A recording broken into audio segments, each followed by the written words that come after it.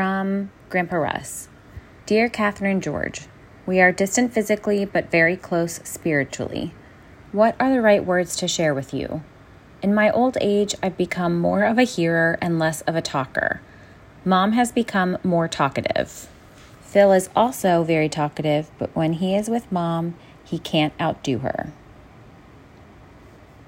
George, I recall that you used to tease, or as the expression goes, pull my leg. I enjoyed that. Our relationship has been less father-son-in-law, but more close friends.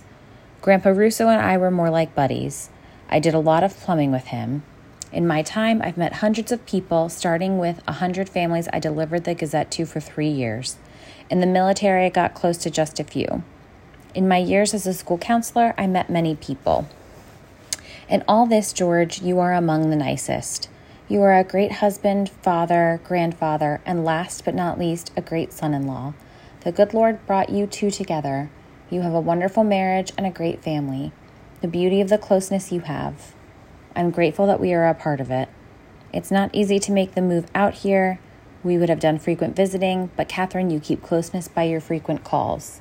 Thank you. I'm happy we decided to have a large family. Number 9, Catherine, came into being. Know that we are praying daily for you and your family. God will give us strength and courage to face whatever for you and for all of us. With love, Dad, Grandpa, Gigi, Russ.